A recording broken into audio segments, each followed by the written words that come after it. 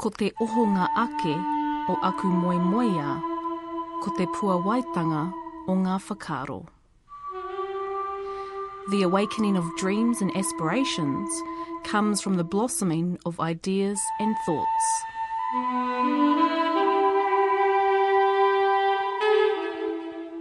E ngā kārangaranga maha o te motu, tēnei te mihi atu kia koutou katoa. Ko te hōtaka tēnei a Te Ahi Kaa, ko Justin Murray aho. Welcome to Te Ahi Kaa. And it's certainly been a busy week in the news. He spent 27 years in Parliament. Dr Michael Cullen, who worked alongside iwi in treaty claims, delivered his valedictorian speech earlier this week, which signalled the end of his long career in politics. Cullen brought us some key initiatives, including the Kiwi Saver scheme, which sparked the need to save for many New Zealanders. And while it was the end of the parliamentarian career for Cullen, it was the start of a new journey for his former Labour Party colleague, as former Prime Minister Helen Clark was officially welcomed at a pōhiri at her new post in New York. Earlier this week, the launch of a booklet about food preparations at the marae was held at Tūranga Waiwai Marae in Ngaruawahia. Te Kai Manawa Ora looks at preparing, gathering and cooking kai, or food, produced by the New Zealand Food Safety Authority. The guide was a follow-on to a previous guide in cooking hangi, which was released at Ora Kai Marae in 2004. At the forefront of both booklets, with his keen passion for food safety, Raniera Bassett no Muri Whenua says that it's not about going against what ringawera are doing at their marae, it's more about changing attitudes in the wharekai, as he has seen over the last 20 years. Our ringawera that are in the kitchen now, because they're a younger generation, they are very good. Yes. They are keen. A lot of the maraes that I've been to, I have seen big changes. So over the last, shall we say, 20 years, there has been a big change in attitude. When I first started out, when I first walked onto, some maraes, and you heard the kōrero that you've already said to me, what are you fellas talking about? We've been doing this mai rano. And I'm going, yes, okay, but Campylobacteriosis and Salmonella don't care what tribe you belong to. Māori and shearing sheds have become synonymous over the years, and although I haven't worked in the sheds, members of my whānau have, and I remember some of my uncles coming home about 10 kgs lighter. In our archival segment, Ngā Taonga Kōrero, Selwyn Murupainga, who hosted the series Te Puna Wai Kōrero in 1971, talked to George Potai of Ngāti Porou. George came from a line of shearers. His father and his koro both worked in the shearing gangs. In 1969, George went on to win the Golden Shears Award, which in turn led to further business ventures in the shearing sheds. What avenues did that open up for you? At the time I was already a shearing contractor in the south of Otago. But after the trip that was part of the prize for winning, I come back from overseas with a lot of new ideas, and the trip sure built up my self-confidence, and I was able to expand the business quite easily. Te Pairangi is the National Services Department at Te Papa Tongarewa. Their job is very community-orientated. Earlier this week in Wellsford, a hui was held that taught methods on how to digitalise or copy photos. It's all about safekeeping taonga. It could range from personal collections of photos in the home to those kept inside, say, a wharenui. Rhonda Paku's job as manager of iwi development involves getting out there, kanohi ki te kanohi, or face-to-face, and as part of her role, there are quite a few surprises. And in one workshop that we had in Haratua last year at the Takitimu Festival, which was a resounding success, this particular workshop, a whānau turned up there with a kahukiwi. It was no less than 150 years old, and our in-house conservator who was presenting that particular workshop, Rangi Te Kanawa, who specialises in Māori textiles, she was able to identify almost immediately that this kākahu was probably no less than 150 years old. Koe ranga kaupapa kei te heke mai. I'm Justin Murray. You're listening to Te Ahi Kaa, Radio New Zealand National. We've probably heard a good sheep joke in our lifetime, given that, yes, there are 60 million sheep to our 4 million population, but let's face it, sheep is obviously one of New Zealand's biggest exports, and the sheep industry is certainly one that Māori have been involved with for many years.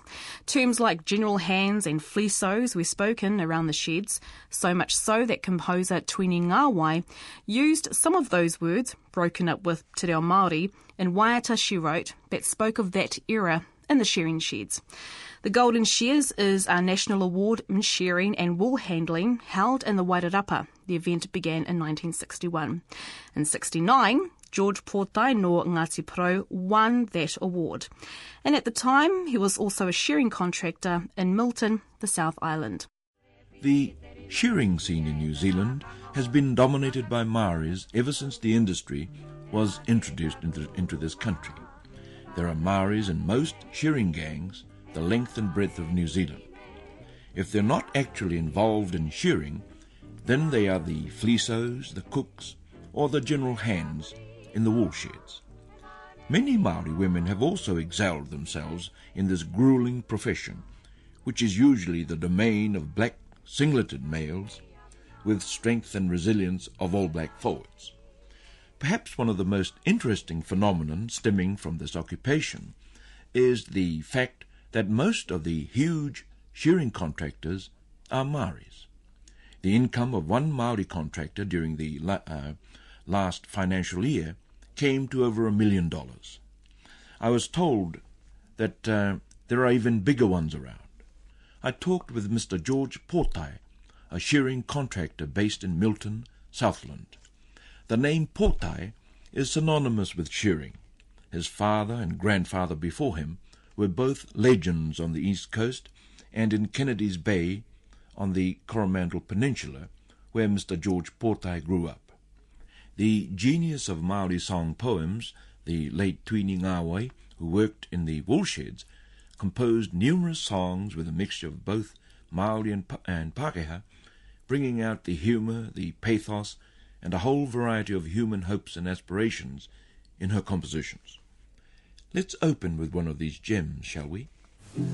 What a dope began, mo te huke all the time. He a boomerang, ka karanga ki ngā pleasers. Maria Maheta, kua motu a blue eye. Harry whooping cough, no rehanya just behind you. Pakaruke out, te taera a jintawai. Oh, we're rising fast. Haere ki te whakama. Hefty Maori boss, kia puta stormy weather. E tanga manawa, mo te tinana from bending. Karanga tiara, a taxi cab for home sweet. George, you are now in the big league of contract shearing and other business enterprises. How did it all begin for you? It all began after I left St. Stephen's and went away in a shearing gang down Hawke's Bay and learnt to shear, I guess. In 1969 you won the Golden Shears. What avenues did that open up for you? Oh, at the time I was already a shearing contractor in South Otago, but after the trip that was part of the prize for winning, I come back from overseas with a lot of new ideas, and the trip sure built up my self-confidence, and I was able to expand the business quite easily. You do belong to a shearing family tradition, I believe. Yes, my father and uncles were all shearers, and brothers. George, could you describe an ordinary day in terms of, shearing gang? Most of them get up about 4:30, have a cup of tea and start shearing about 5. And the gangs consist of 4 to 8 shearers, same number of shed hands and a cook, presses. And then they work about 4 2-hour runs and have meals in between that. A few refreshments after work, then tea, then bed if they're working again next morning. They always go to bed early. And that's about it. What are the essential attributes to make a good shearer? Shearers to me come in all shapes and sizes, and I think it's just a matter of application. Some are big, some are small. I think a lot of it is to do with rhythm and eye and willingness. Can you single out any race that has a natural rhythm for it? Oh yeah, our race are all natural shearers. The main difference being in their hand, the way they hold a handpiece seems to be so much softer and lighter. And this way they're able to shear a lot with their hand without using all their... they find it easier. I think Maoris find it easier to shear. Why are Māori succeeding so well in this type of business venture? I think that it's been tradition with Maoris to do shearing ever since it started.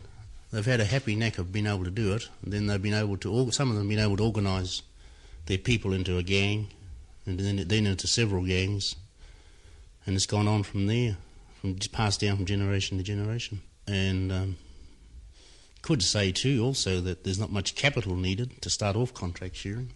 I believe you have approximately 160 people shearing for you. What sort of rapport do you have with them? Oh, pretty good. This is why I've got so many, I suppose. Have to be able to talk to them all and be on the same wavelength, I suppose, although I have gangers in charge of each gang, and naturally I have more contact with them than the rank and file. Although a contractor has to be able to speak to every one of the staff and get their confidence and be human as possible with everyone. What is there about a Māori businessman that differentiates from a Pākehā in terms of your business, contracting? It's hard to say, but in my own case, I seem to be able to get to know the people better, be able to get more out of them, I suppose. Well, we seem to build up a good, happy gang at most times. I sort of know what any problems that might come up within a gang, sort it out before any problems do come up. There's always problems of compatibility within gangs, and you have to make sure that the people you have together are going to get on, especially working under the real tensions. Sometimes a lot of tensions builds up in shearing if they're working day after day in the heat. It's pretty hard on them. And I think if you know your people, you have to get to know your people and sort it out from there. George, you're based right down in Milton in the Deep South. Are there many of your workers from the North Island? Yeah, seasonally there's a lot. Our busy season down south coincides with the slack season in the north, so consequently they just travel backwards and forwards. When they run out of work here at Christmas, that's when our main shearing's starting down south. Kia ora, George Portai, talking to Selwyn Murupainga about shearing. I'm Justine Murray, and of course you can download our Te Ahi Kaa podcast every week by logging on to our page radionz.co.nz/Te Ahi Kaa. Now let's talk about one of my favourite subjects, kai or food, and in particular food eaten at the marae. There is a saying that goes, ka tika a muri, ka tika ki mua, which translates if everything goes well at the back meaning the workers or the ringawera, then the front or the paipai tapu of the marae, that's where the kaumātua sit at the front of the marae, will go well or flourish. And when it comes to food, the breaking of bread between the hosts and the visitors means those visitors who are really strangers to that particular marae, become noa.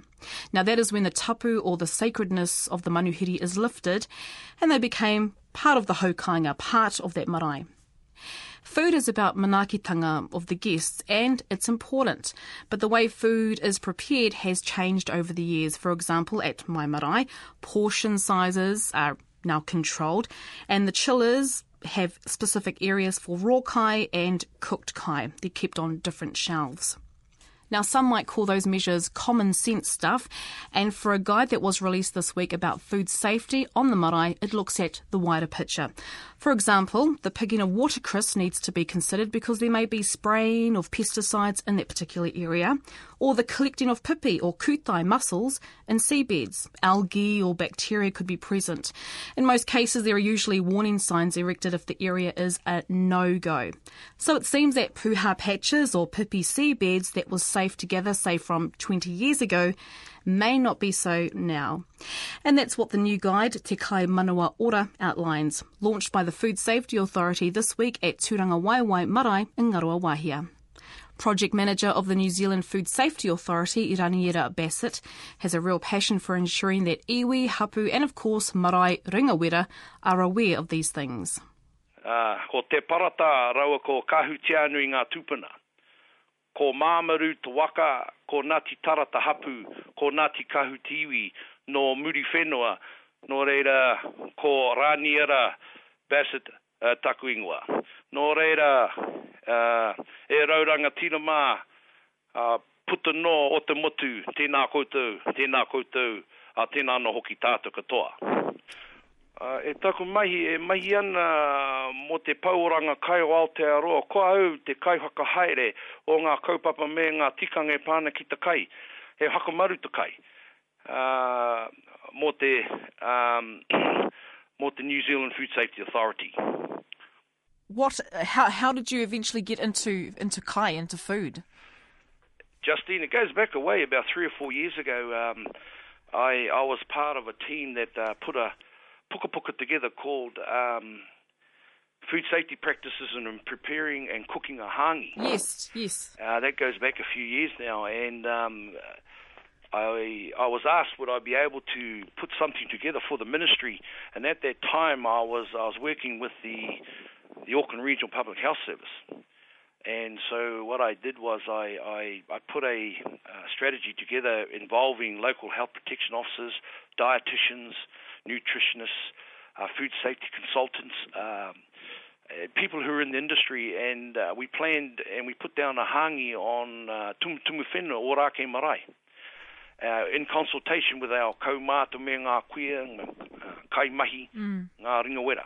And of course that led to this puka called Food Safety Practices on Marae and in cooking a hangi. That's all it was meant to do.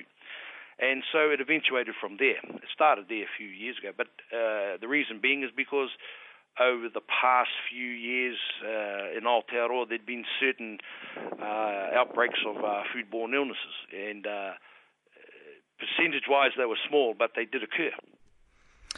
So back in 2004 when this guide for, in particular, the hangi was launched, was it because of food preparations around a hangi? Why was it exactly like a hangi was the focus? I think the real issue was just to revitalise our food safety messages within our own tikanga. Because one of the reasons for that, Justine, is because we got to remember that the cooks have changed. Yes, the changing of the guard kind of style, because our kaumātua me ngā kuia, they're now on the front of the marae now, and so that knowledge was passed on, and so we got a different generation who are now working in the wharekai. Yes, and just, we can attribute the changing of, a lot of marae these days are auahi kore. Aye. You can't smoke. So I guess the same applies to, the ringawera who do hold the mana of a marae to, it must be a difficult thing to say to, well, hey, I know you've been doing this for 20 years about your preparation, but now things have got to change. Well, I think that changes with the type of food we have available to us, the way they're growing kai now in communities, and for example, you know, our puha, our watercress, you know, the watercress, you know, and I mean, when farmers now, you remember we used to be able to go down to our awa and pick our watercress, and yes. certain times there we did pick puha, but a lot of sprays have been used to pesticides. Yeah, pesticides and things like that to allow the grass to grow quicker so the cows can have good kai and they produce better milk and things like this. But you see, when it rains and the runoff, that when it runs into our rivers and things like that, we've got to be aware some of those chemicals that they do use, and I'm not an expert on this because I'm not a scientist, but I do understand the process. And, you know, we've got to be careful and things like that. So when we bring it back to the marae, because of our understanding of manakitanga, manaki our people, you know, we bring our kai there because that's our way of showing our respect for the kaupapa. And, you know, some of the issues there around that. Once upon a time, we didn't have those things to worry about. But in today's times, well, we've got to be aware of them, that these things do happen. Even our kaimwana. You know, there's the sewage systems, and we've got to be aware of those. You know, where to pick your pipi me ngā tuatua, you know, your kutai, things like this, basic resources that were available to us. We've got to be very careful now when we go to the beaches and do these sorts of things. What can we do to sustain this sort of thing, to this awareness for our future generations? Yep, so there's not just what about food safety, it's all about our drinking waters, for example, our resources there, what we are eating for healthy eating, healthy action, all those sorts of issues. Yeah, because, I mean, at my marae 10 years ago, you could go down and get pipis, and now they're just depleted. Yes. You know, the dredging of the moana and all that sort of stuff. So it's a pretty huge issue to tackle, isn't it, Raniera? Yeah, well, it's a big issue to tackle, but I think we've got to start at the right place. And manaki, reciprocity, and on our marae, because our marae are the centre point, the focal point for all things Māori. It's where decisions are made. And in amongst our people, whānau hapu niwi, we've got expertise in there. And we need to raise these issues, and of course our marae committees, our trustees, and of course our runanga, all those things get discussed. And I suppose the environment becomes a very, very important part of who we are as a people, as tangata whenua. So does that mean, Raniera, that it starts with the ringawera to make sure that, you know, kai that they're getting in, when it's not from, say, Mad Butcher or the shop, that it's being collected, prepared properly and safely? Indeed. And basic messages do apply. Like, we have a lot of these places where we source our food, our kai. I mean, they're checked anyway, okay, because they have to be, you know, to keep our food safe. But, you know, when we go down and get home kill or go and gather our kai moana, you know, we've got to make sure that it's safe where they're gathering our kai to bring back to the marae. Therefore, in the old days, our old people knew where they would ask certain questions in their own way. Well, where'd you get these from, boy? You know, and then they would know, because our old people knew these things. These are some of the safety mechanisms that we had in place. But today's time, you know, with the tough economical situations in a lot of our rural marae, you know, we've got to be careful on what we're doing. Once upon a time, we could do exactly what you're saying from where you're from, even from where I come from. Yes. We used to go down, the sources there, but now we've got to be very careful where we're getting it from, because we don't know what the runoff has done and where the sewage pond and pipes are that run in there, that run out to our moana. So we've got to be very, very careful of what we're doing. And I suppose if we do gather our kai moana, we've got to make sure that it is safe and cook it properly. Sometimes we've got to cook it. Aye. So, I mean, I'm glad you sort of brought up the word, Raniera, and that's rural. Obviously, with our urban marae who are close to Pack and Save, close to shops, compared to our rural maraes who are, you know, in the middle of the sticks. Yeah. I mean, that's got to be some real issue there in terms of preparing and gathering kai, like home kill you mentioned. Yes, well, because our people, let's face it, you know, for the maraes that are in the bush, for our maraes that are on the coast, that was a source for the betterment of that rohe. You know, it was to replenish. We had our mechanisms to replenish our kai, to look after our resources that were around those marae. But in today's times, you know, with the differences and the farming issues, the growing of our vegetables, our potatoes and things like that, our kumara, all the different types of kai. We've got to be very careful what we're doing there. So the basic message is like, if we do get our puha from somewhere, and because we don't know if it's been sprayed or not, we need to find these things out. We can always ask the local farm or even your local areas. A lot of our local people, our Ahi Kaa who are in the rural maraes, know where to go. Yes, they know their particular spots. Yeah. But if we get our manuhiri, which are people from that marae who do head home for any hui, and our people, they're manaki people.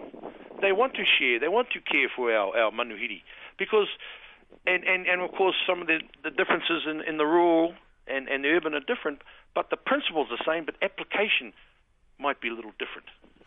Yeah, because it makes me think, Raniera, about, my Kurul's day, everyone was growing gardens, everybody had kumaras, kamo, spuds, all out the backyard. Are those days gone?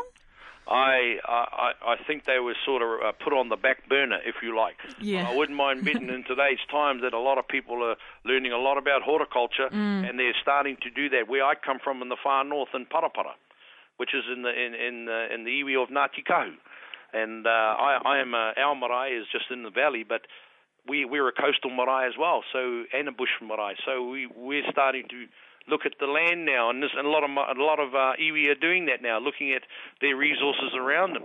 How can we sustain our people? And a lot of this has to do with social and economical growth. Our people are going to the polytechnics now, going back to school to learn about these sorts of things. Once upon a time we knew, but that generation has moved on. And a lot of our younger ones who are moving home from the cities back home, they have to relearn these skills and revitalize these skills. Aye. And that is what I believe is happening even in my own hapu. My young people now are starting to get involved in horticulture, to understand the water, and to understand the different types of allergens and things that can affect our people, the wellness of our people, because at the end of the day, our kaupapa is for the well-being of our whānau, hapu and iwi, me ngā kaumātua, me ngā kuia. Aye, tika tau, and that's the kaupapa. So, Raniera, in your line of work, have you been to quite a few marae in Aotearoa? I've been to quite a few. Yes. So, and just generally speaking, not to generalise a particular marae, but how have you noticed any trends when it comes to ringawera? Has it been consistent that they have changed their menu, changed the way they prepare kai? I do believe, because our young people are very smart. Our ringawera that are in the kitchen now, because they're a younger generation, they are very good. Yes. They are keen. A lot of the maraes that I've been to, I have seen big changes. So over the last, shall we say, 20 years, there has been a big change in attitude, When I first started out, when I first walked onto, some maraes, and you heard the kōrero that you've already said to me, what are you fellas talking about? We've been doing this mai rano. And I'm going, yes, okay, but Campylobacteriosis and Salmonella don't care what tribe you belong to. Yes, exactly. They're going to attack. And, at the end of the day, my tikanga has always been, I've always had in the back of my head, Justine, yes. Our mana is at stake when we manaki our people. So we uphold the integrity of our marae. We uphold the integrity of our whānau, hapu and iwi. Let's bring it to the kaupapa of this week then, Raniera, on Tuesday, Tūranga Waiwai Marae. I mean, a very appropriate place to launch Te Kai Manawa Ora. Aye. So tell us about the guide itself. The Kai Manawa Ora was based on health promotion, shall we say, destiny, if you like, when it comes back to Kai. And here's a reading that inspired me. And of course, when I think about health promotions, the way I packaged to promote the Kai Manawa Ora was using the kaupapa, which is ours, mai rano, te pai mahutunga maro. And that's about the constellation of the stars that guided us, the directors. So, and it was revitalized by Professor Mason Jury. And his adaptation, and when he presented this address to the 1999 Health Promotion Forum Conference in Massey University, he used the pai mahutonga as a way of promoting well-being for Māori, and in that case, for all. In the pai mahutonga model, what I've gone and done is I've taken some of those things and reshaped it and redesigned it to suit kaupapa te Kai Manawa Ora.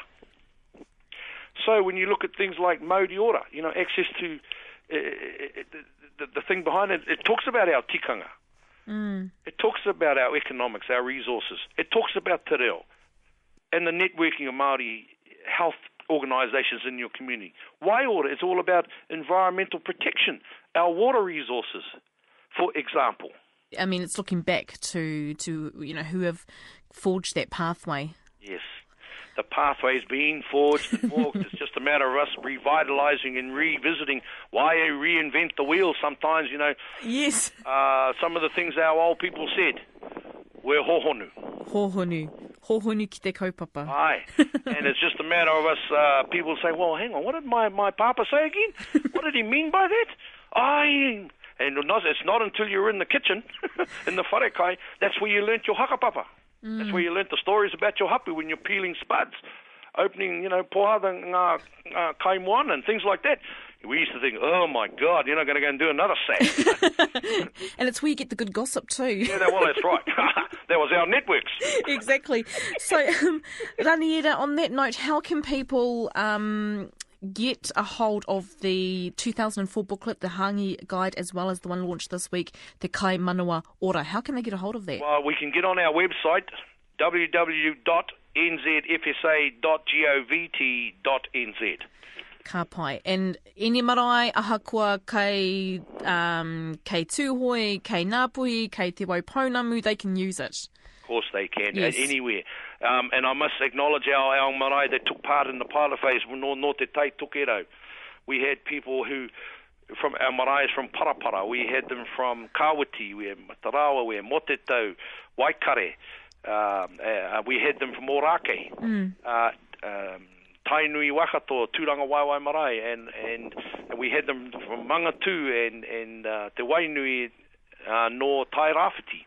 And of course we also had participation from Murihiku, way down there, and our marae right down there in Invercargill. So our kaumātua and our kuia and the ringawera have spoken. In this puka puka, this Te Kai Manawa Ora, their voices are in there too. So, Raniera, with those marae you just mentioned, you would go in there and introduce the guide or introduce yourself. What would you actually do at those marae? Well, what you got to do is make sure the art of engagement is tika. Yes. That you're welcomed with open arms. And it's not, it's a process. It's our tikanga, because it's not only about just going on there and having a presentation and raising the level of awareness, because what happens later? We want to sustain that relationship, that whanaungatanga with our people. It's not just a one-off, because there are other things that happen. There are other spin-offs. And this is our tikanga, and one of the ways of doing that is through having good relationships. And whakapapa comes in good too. Kia ora Raniera mō tō kōrero, and to download a copy of the guide as well as the 2004 guide about preparing hangi, we have the links at our webpage, radionz.co.nz/Te Ahi Kaa. When it comes to treasures, it's more the sentimental value that matters most, and Māori taonga such as korowai or cloaks or photos are sometimes handed down the generations. And it's this depth, like the stories of taonga, or kākahu as Rhonda Paku describes it, that is worth safekeeping. In her line of mahi or work as manager of iwi development at Te Papa Museum, she organises and is involved with workshops telling communities on how to look after their taonga. Some marae, for example, still hold the original photos inside a wharenui, but with technology, those photos could be copied, where the originals are stored for safekeeping. Ko te mea tuatahi, ko wai koe, no hea koe. Ko Rhonda Paku tōku ingoa. My tribal affiliations are to Ngāti Kahungunu and Ngāti Ruapani, Ngai Tūhoi. On my mother's side, I'm from Kahungunu ki te Wairoa, and on my father's side, I'm from Waikare Moana. And I'm working currently at Te Papa Tongarewa as the manager, iwi development for National Services Te Pairangi. Kia ora. So, Rhonda, let's do a little bit of a foundation kōrero, if you will. How did you get into this type of mahi? Well, it actually started after Te Māori, the exhibition, very successful exhibition in lots of ways, but it's had an enormous impact on a few of us at the time who were kicking around in various universities, tertiary institutes, had an interest in Māori art or in ethnography, and at that time, people like Sid Mead were sending us down to undertake training that was being run by the likes of Rangi Hetet and Erenora Puketapu Hetet. And we were sent down to the old museum back then to do training schemes there. And initially it was around learning our crafts, carving, weaving, but it was also an opportunity for us to go into separate departments and pick up some of those skills. So we started doing those sorts. That would have been 18 years ago now in the old museum, and I started there but came away, left the sector for quite a long time, and I've returned to Te Papa nearly 5 years ago now. Obviously it's a passion, you've been in it for a while. Yes, it is a passion. I mean, we're dealing with collections, but at the end of the day it's also about how we look after and manage our tikanga and all of the stories that go with the taonga, because inevitably we're not just talking about those very tangible objects and items that are in the collection here. And I was going to touch on this a little bit later, but I might as well mention it here too, because this is what really, holistically, this is what it's about. It is about, for me, it's looking after those stories. It's about all the intangible stuff that goes with those items, including the whakapapa, the reo in particular. All these taonga have reo specific to them, stories specific to them, whakapapa, and our role is to make sure that we continue with that kākahu wrapped around them, that we look after all of those parts that go with each taonga. And, I mean, that must not be an easy job. What sort of expertise do you draw on? Our job in National Services Te Pairangi is to work with the museum sector, and in the museum sector we also include iwi and galleries.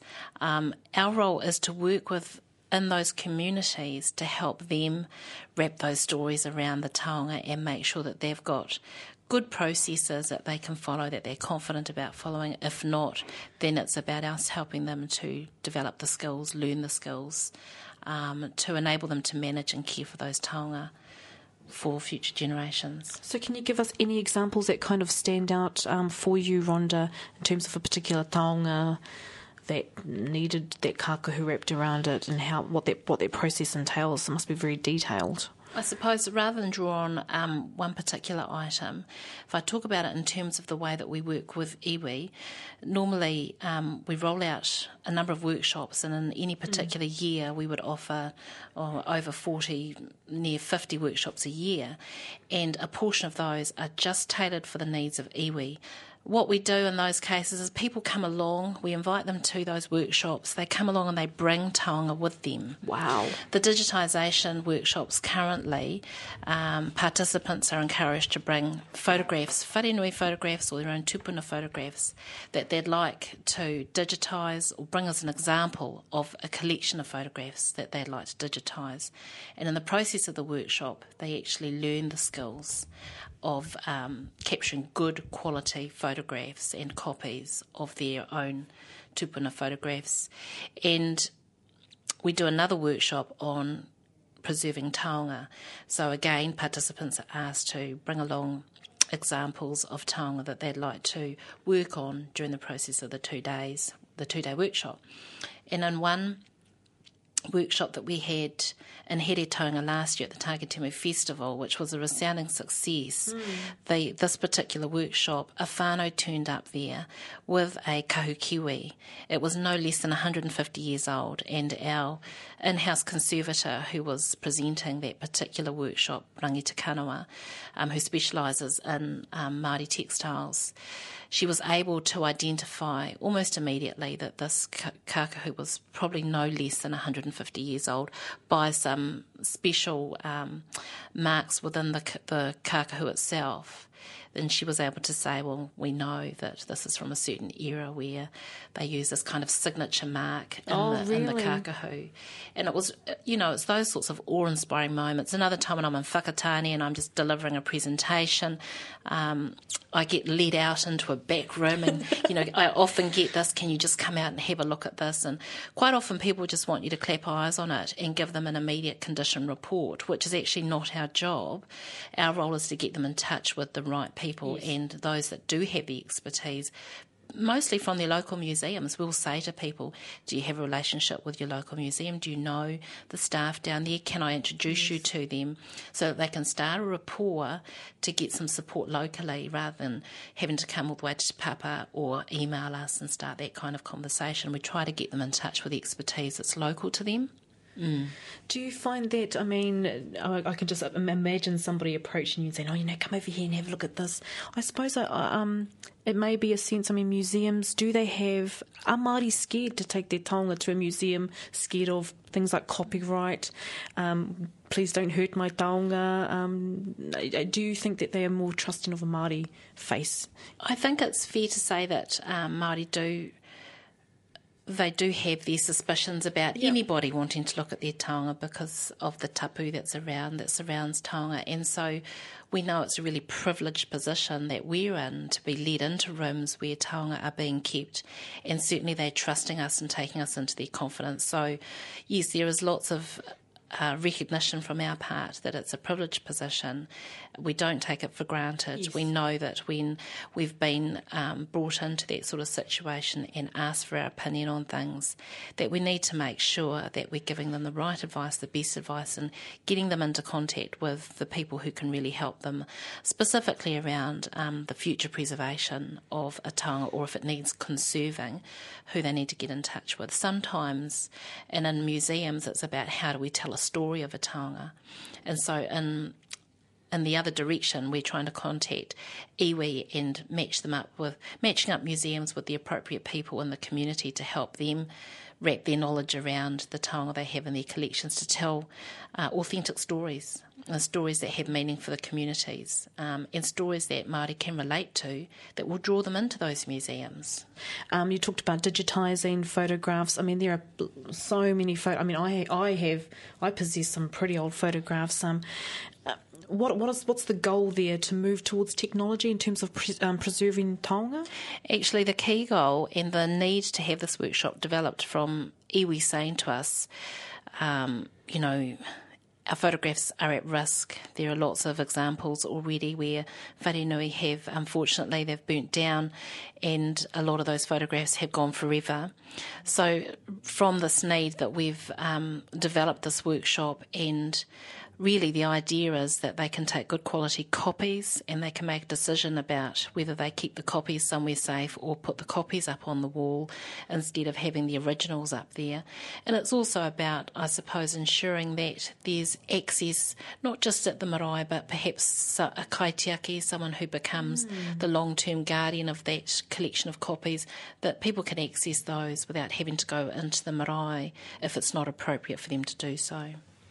Now, the pictures and how they hang on the wall for many, many years, Rhonda, are they in danger of fading, becoming damaged? Yeah, well, there's lots of things that can impact on photographs within wharenui and on marae and even at home. And, of course, light's a big factor in that, as well as relative humidity, which is a term that you often hear in museums and being used by professionals in this sector. And that's just about the moisture in the air or the relative dryness. And what we hope to do is, by taking these workshops out onto the marae, we can talk with iwi in situ. We can actually point out to them in a wharenui, these are the kinds of risks that you need to be aware of. These are the ways that you can mitigate those risks and that you can perhaps prolong the quality of your images in the wharenui. Sometimes the images can't be taken from out of their frames. Sometimes they may not even be able to come off the wall for whatever reason. It could be permanently stuck there. So the idea is to pass on as much information and hands-on skills so that they learn the different techniques involved in getting a good quality copy. Wow. And so there are many workshops taking place around the motu, or about to take place around Yeah, at any one time, and right now we've had 3 workshops last week, 3 workshops this week. But for iwi specifically, we try not to run more than 2 different ones at a time. So currently we've got this one running. Very shortly we will run another series of taonga conservation workshops. They are both very, very popular, and we're often oversubscribed in both cases. And I think that's a real signal that there is a real need out there among our communities and among iwi that they do have a very strong interest in preserving taonga. So your immediate department here at Te Papa Ronda, Te Pairangi? National Services Te Pairangi, yes. So how many staff? We're a small team here at Te Papa, and our focus is entirely outward, so we're working in communities all the time with museums. It's good to be out there. And yeah, it's a very it's a public position for Te Papa to be taking, but it's also part of our responsibility as the National Museum to provide a national service, and essentially that's what we're doing. So we're out there, we work a lot with iwi, but also museums right around the country and galleries. And do you feel, I mean, in your experience, are Māori attitudes towards museums changing over time? And you know, they're not too matapiko about holding their taonga, you know, cooped up in the closet for periods of time. Are attitudes changing? I think perhaps it's best for me to speak for our experiences here at Te Papa rather than the museums we deal with, because it's so different. Yeah. The relationships between iwi and museums generally, I can say, are stronger. There are several museums that have really embraced their relationships with their Māori community, which is wonderful.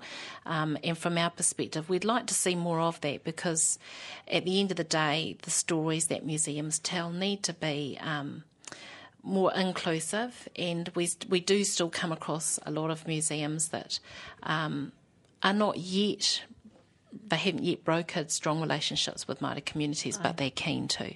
Here at Te Papa, we've seen a huge increase in the number of Māori accessing the collections, making general inquiries, coming in to visit our collections. When you came in before, there was a group here from I think it was from one of the Wānanga institutes, regularly accessing the collection, researching it, coming in and speaking with our staff, and they're fully engaged with the iwi exhibition kaupapa as well, which means we have an iwi in residence, and that's been very rewarding both for iwi and for this institute, because of course we stand we stand to gain a lot more information when we involve more community participation, Māori and everyone else that's involved as well, and have taonga here of interest. So we don't just work with Māori communities, but of course, being a bicultural organisation, it is a large focus of our work, and particularly my role as Manager Iwi Development. Ka pai, Rhonda. Well, thank you very much for talking to me this morning. I just wanted to finally wrap up this our kōrero with the Ngaitahu exhibition. I mean, it's fantastic. Greatly received by iwi? Yes, it has been.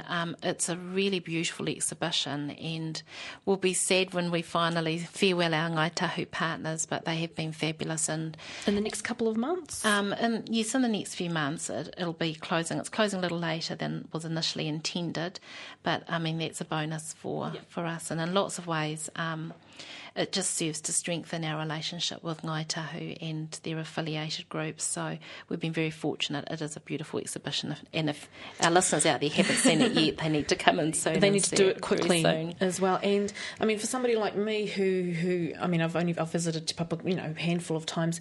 What happens when Ngaitahu, when it's the end of the Ngaitahu exhibition? Do they come here and take their taonga? They will end it as they started. Yes. They will come here and they will be a significant part. In fact, they'll lead us in the closing of these ceremonies that are around the closing of that exhibition. Yes, they will. They came in force for the opening, and I expect that they will come back again and honour that exhibition and the relationship that we've established with them. Nā mihi kia koe e Rhonda Paku and the team at Te Pairangi at Te Papa Tongarewa. And as you heard, after 2 years of exhibiting their taonga at the museum, the Ngaitahu exhibition will end in July. So, me haere ki te kitea I taua whakaputanga whakaari. Make sure to check it out. For more info, you can go to our webpage, radionz.co.nz/Te Ahi Kaa. Kei te whakarongo mai rā ki te Ahi Kaa.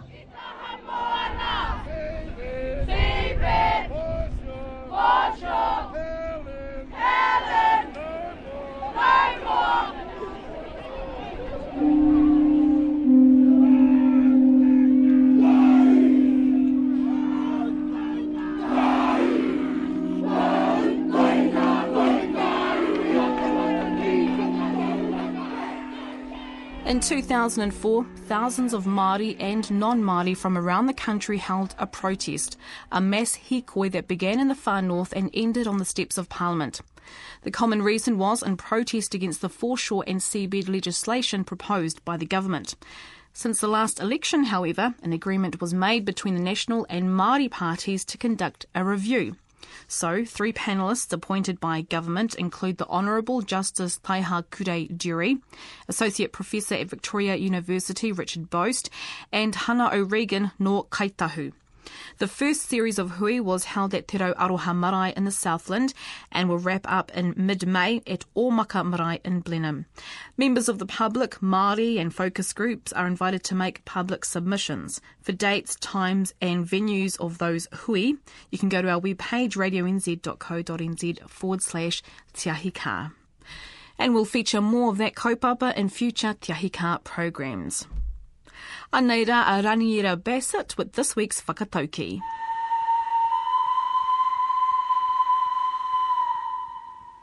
Ko te o honga ake o aku moimoia.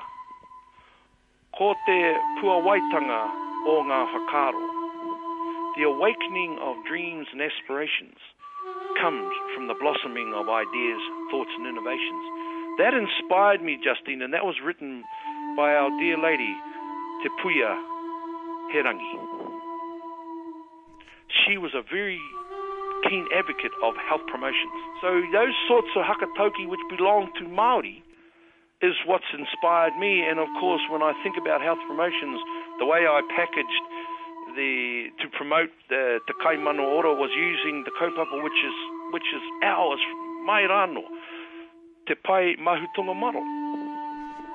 And that's about the constellation of the stars that guided us, that directed us. So, and it was revitalized by Professor Mason Jury, and his adaptation. And when he presented this address to the 1999 Health Promotion Forum Conference in Massey University, he used the pai mahutonga as a way of promoting well-being for Māori, and in that case for all.